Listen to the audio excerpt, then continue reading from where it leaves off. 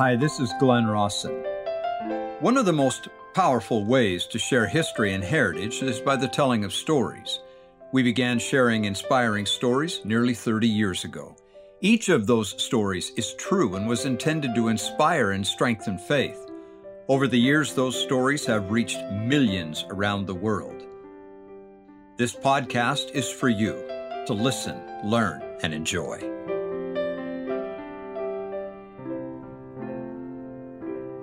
To love God is the number one most important of all commandments. When we do that with all that we have, then everything else falls into place. Now, have you ever thought about this? How does the Lord feel about those who love Him and give their all for Him? Well, I think this story gives us just a glimpse. Just days before the Savior's death, He came to Bethany. Now, He would be crucified on a Friday, and it was probably the Friday before when He came to Bethany, so a week before, where He was hosted for supper by Mary, Martha, and Lazarus. As Martha served the meal, Mary suddenly came to the table, broke open an alabaster box of precious ointment, and anointed the Savior's head and feet and wiped them with her hair. The house was filled with the odor of the sweet-smelling lotion. Now, some of the disciples began to murmur, "Why was not this ointment sold for 300 pence and given to the poor?" The whiner and complainer was Judas. That ointment was oil of spikenard, which means it was imported and it was extremely valuable. If Judas's comment is any indication, it was almost a year's wages to purchase that box of ointment that she poured on the Savior's head and feet. So it's a very precious ointment. Well, why is Mary doing this? And why are the disciples murmuring?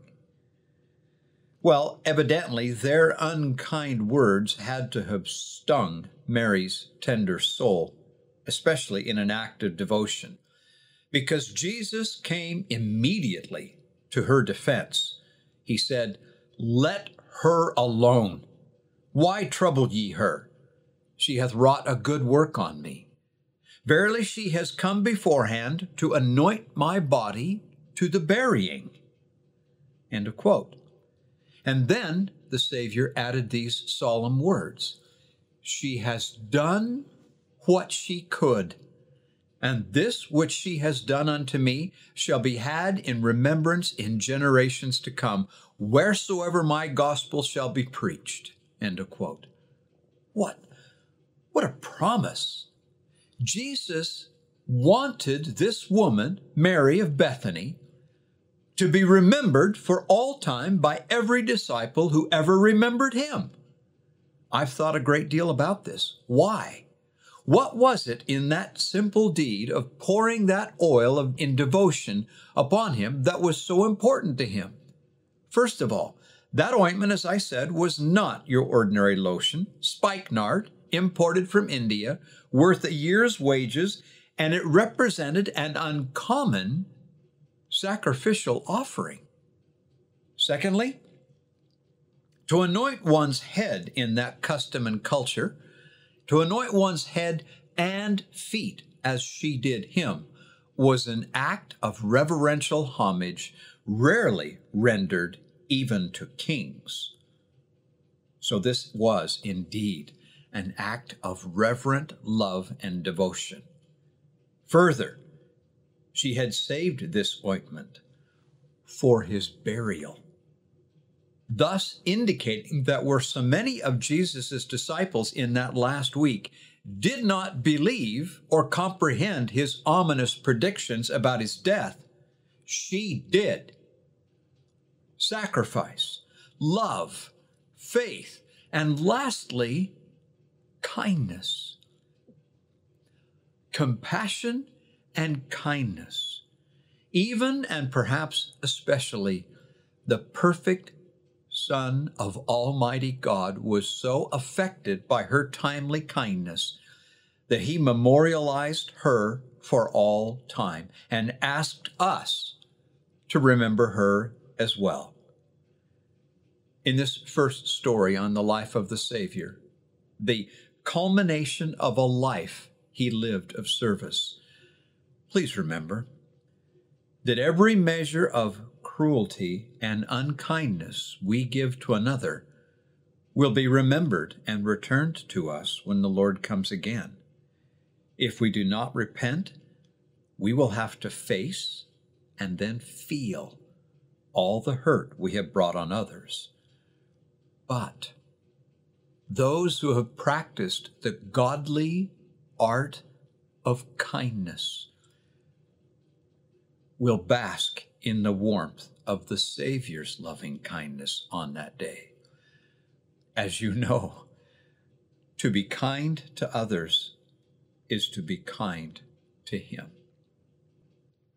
Second story. I hope you're doing okay tonight, and I hope that there's someone out there I can't really tell. After all the stories we have told, and the hundreds that we may yet tell, there yet remains one story, one event of history that is more transcendent than any other: the Savior's atonement in the Garden of Gethsemane. As I see it, this is a story that needs to be heard and understood by anyone who has ever wrestled with the bitterness of guilt and the blush of shame, by anyone who has ever felt burdened and inadequate, by anyone who has ever felt worthless and alone, lonely, by anyone who has ever felt that life really had no purpose and was not worth living. This story is for you.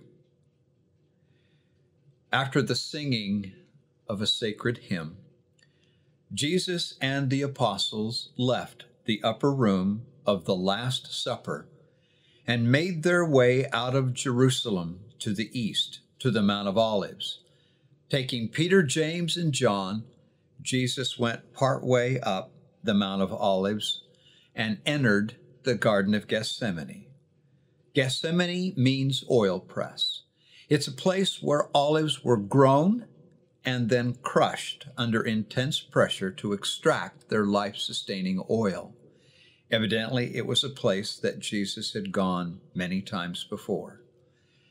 He invited the three apostles. Now listen carefully, because the way I'm going to share this story may be just a bit different in some minute details. He took the three apostles, Peter, James, and John, deeper into the garden and invited them to tarry and to watch with him. Why? Witnesses, friends in a difficult time. The Savior then went about a stone's throw away and collapsed face first to the ground, praying, "O my Father, if it be possible, let this cup pass from me. Nevertheless, not as I will, but as thou wilt." End of quote.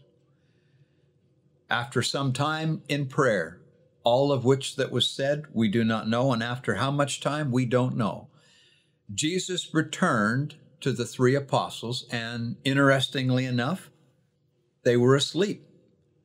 Jesus woke them, saying, "What? Could ye not watch with me 1 hour?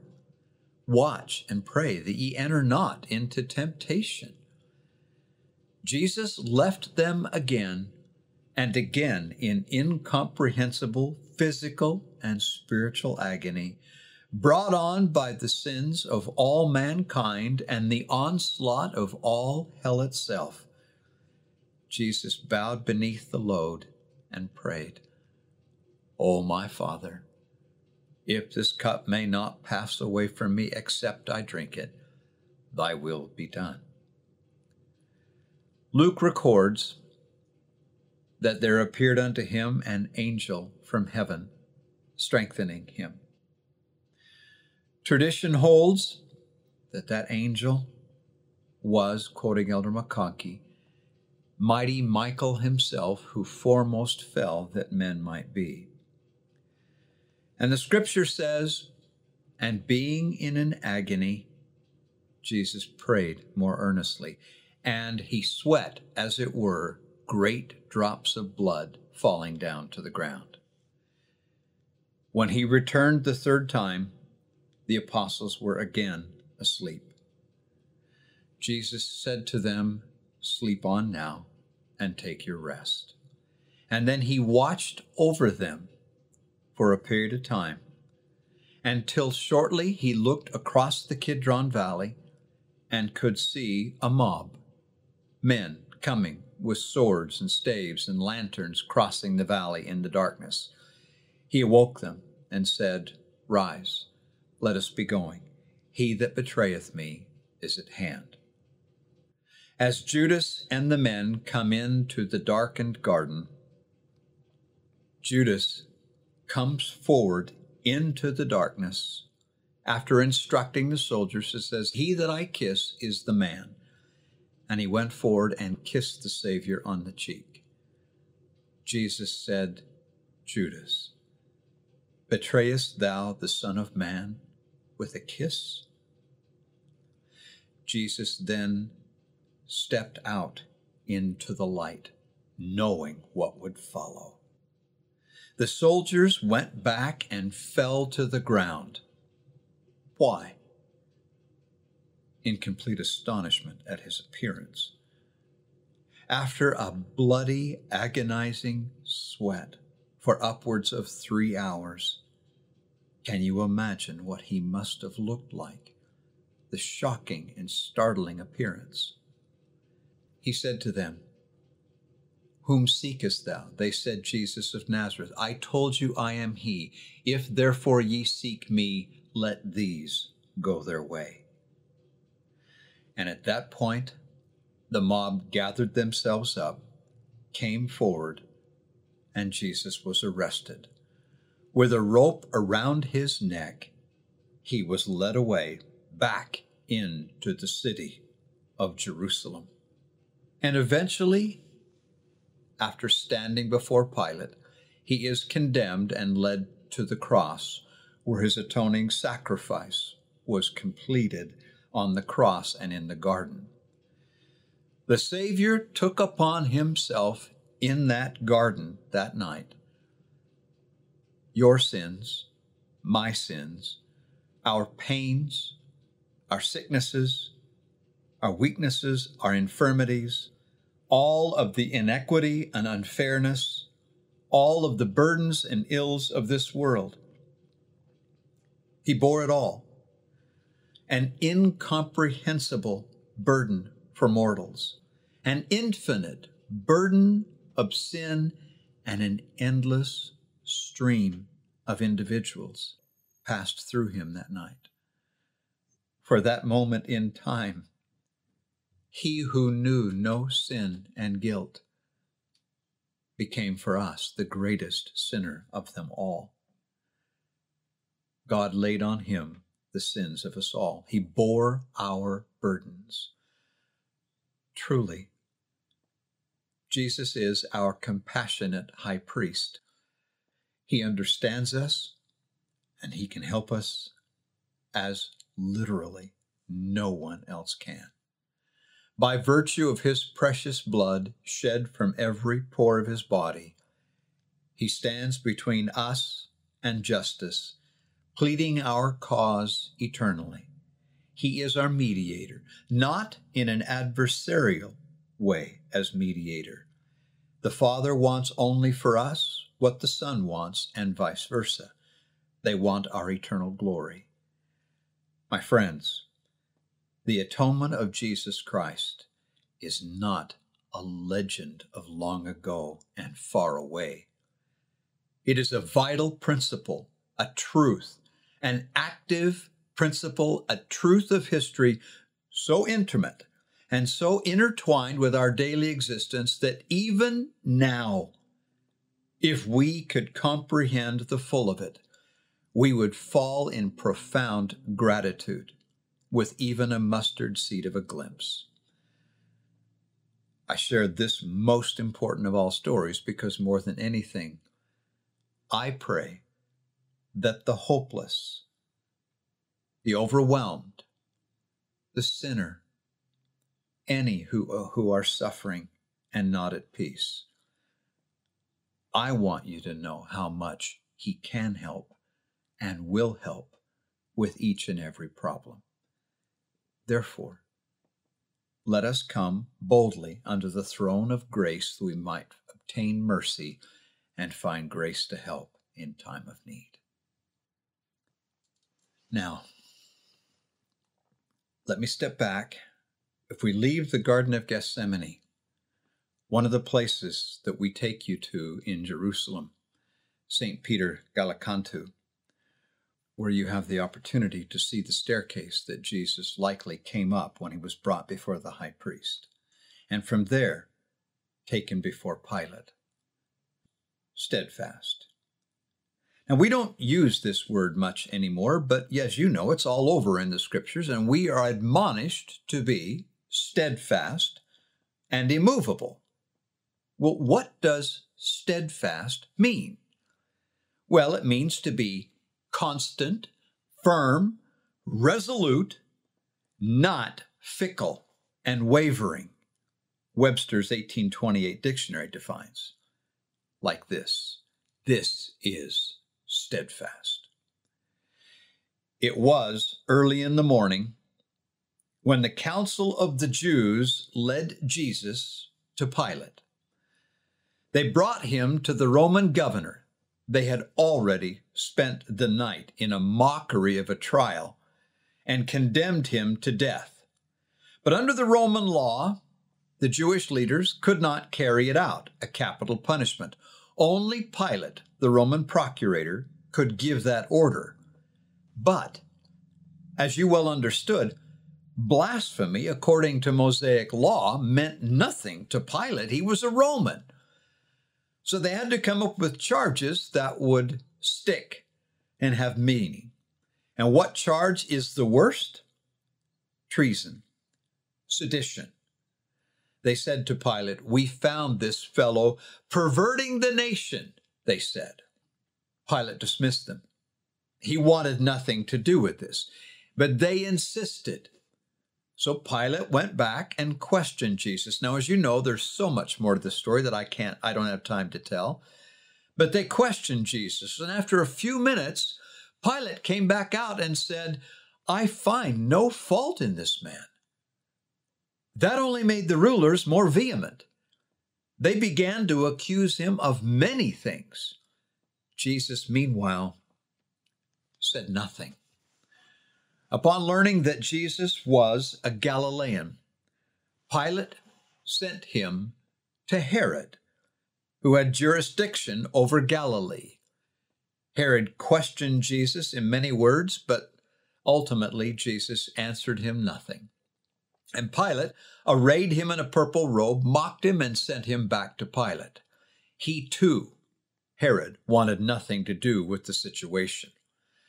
Pilate then called the chief priests, the rulers, and this time the people, and said, "I, having examined him before you, have found no fault in this man. I will therefore chastise him and release him."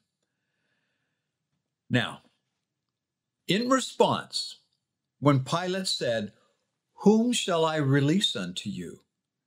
the crowd, the common people gathered outside, began to cry aloud that Pilate would deliver Jesus unto them. The crowd asked for Jesus to be released initially, not Barabbas.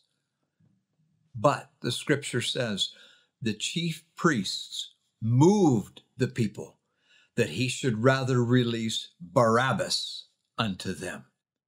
And within moments, that fickle, wavering crowd went from asking for the Savior's release to chanting, "Away with him, crucify him, his blood be upon us." Pilate pleaded with the Jews to let him go, but they cried all the louder, "Not this man, but Barabbas. For whatever reason, possibly to invoke their sympathies, I don't know, Pilate had Jesus scourged and then brought him forth once again before the people and said, "Behold the man." And once more Pilate said to them, "I find no fault in him." But the people screamed, "He ought to die because he made himself the Son of God."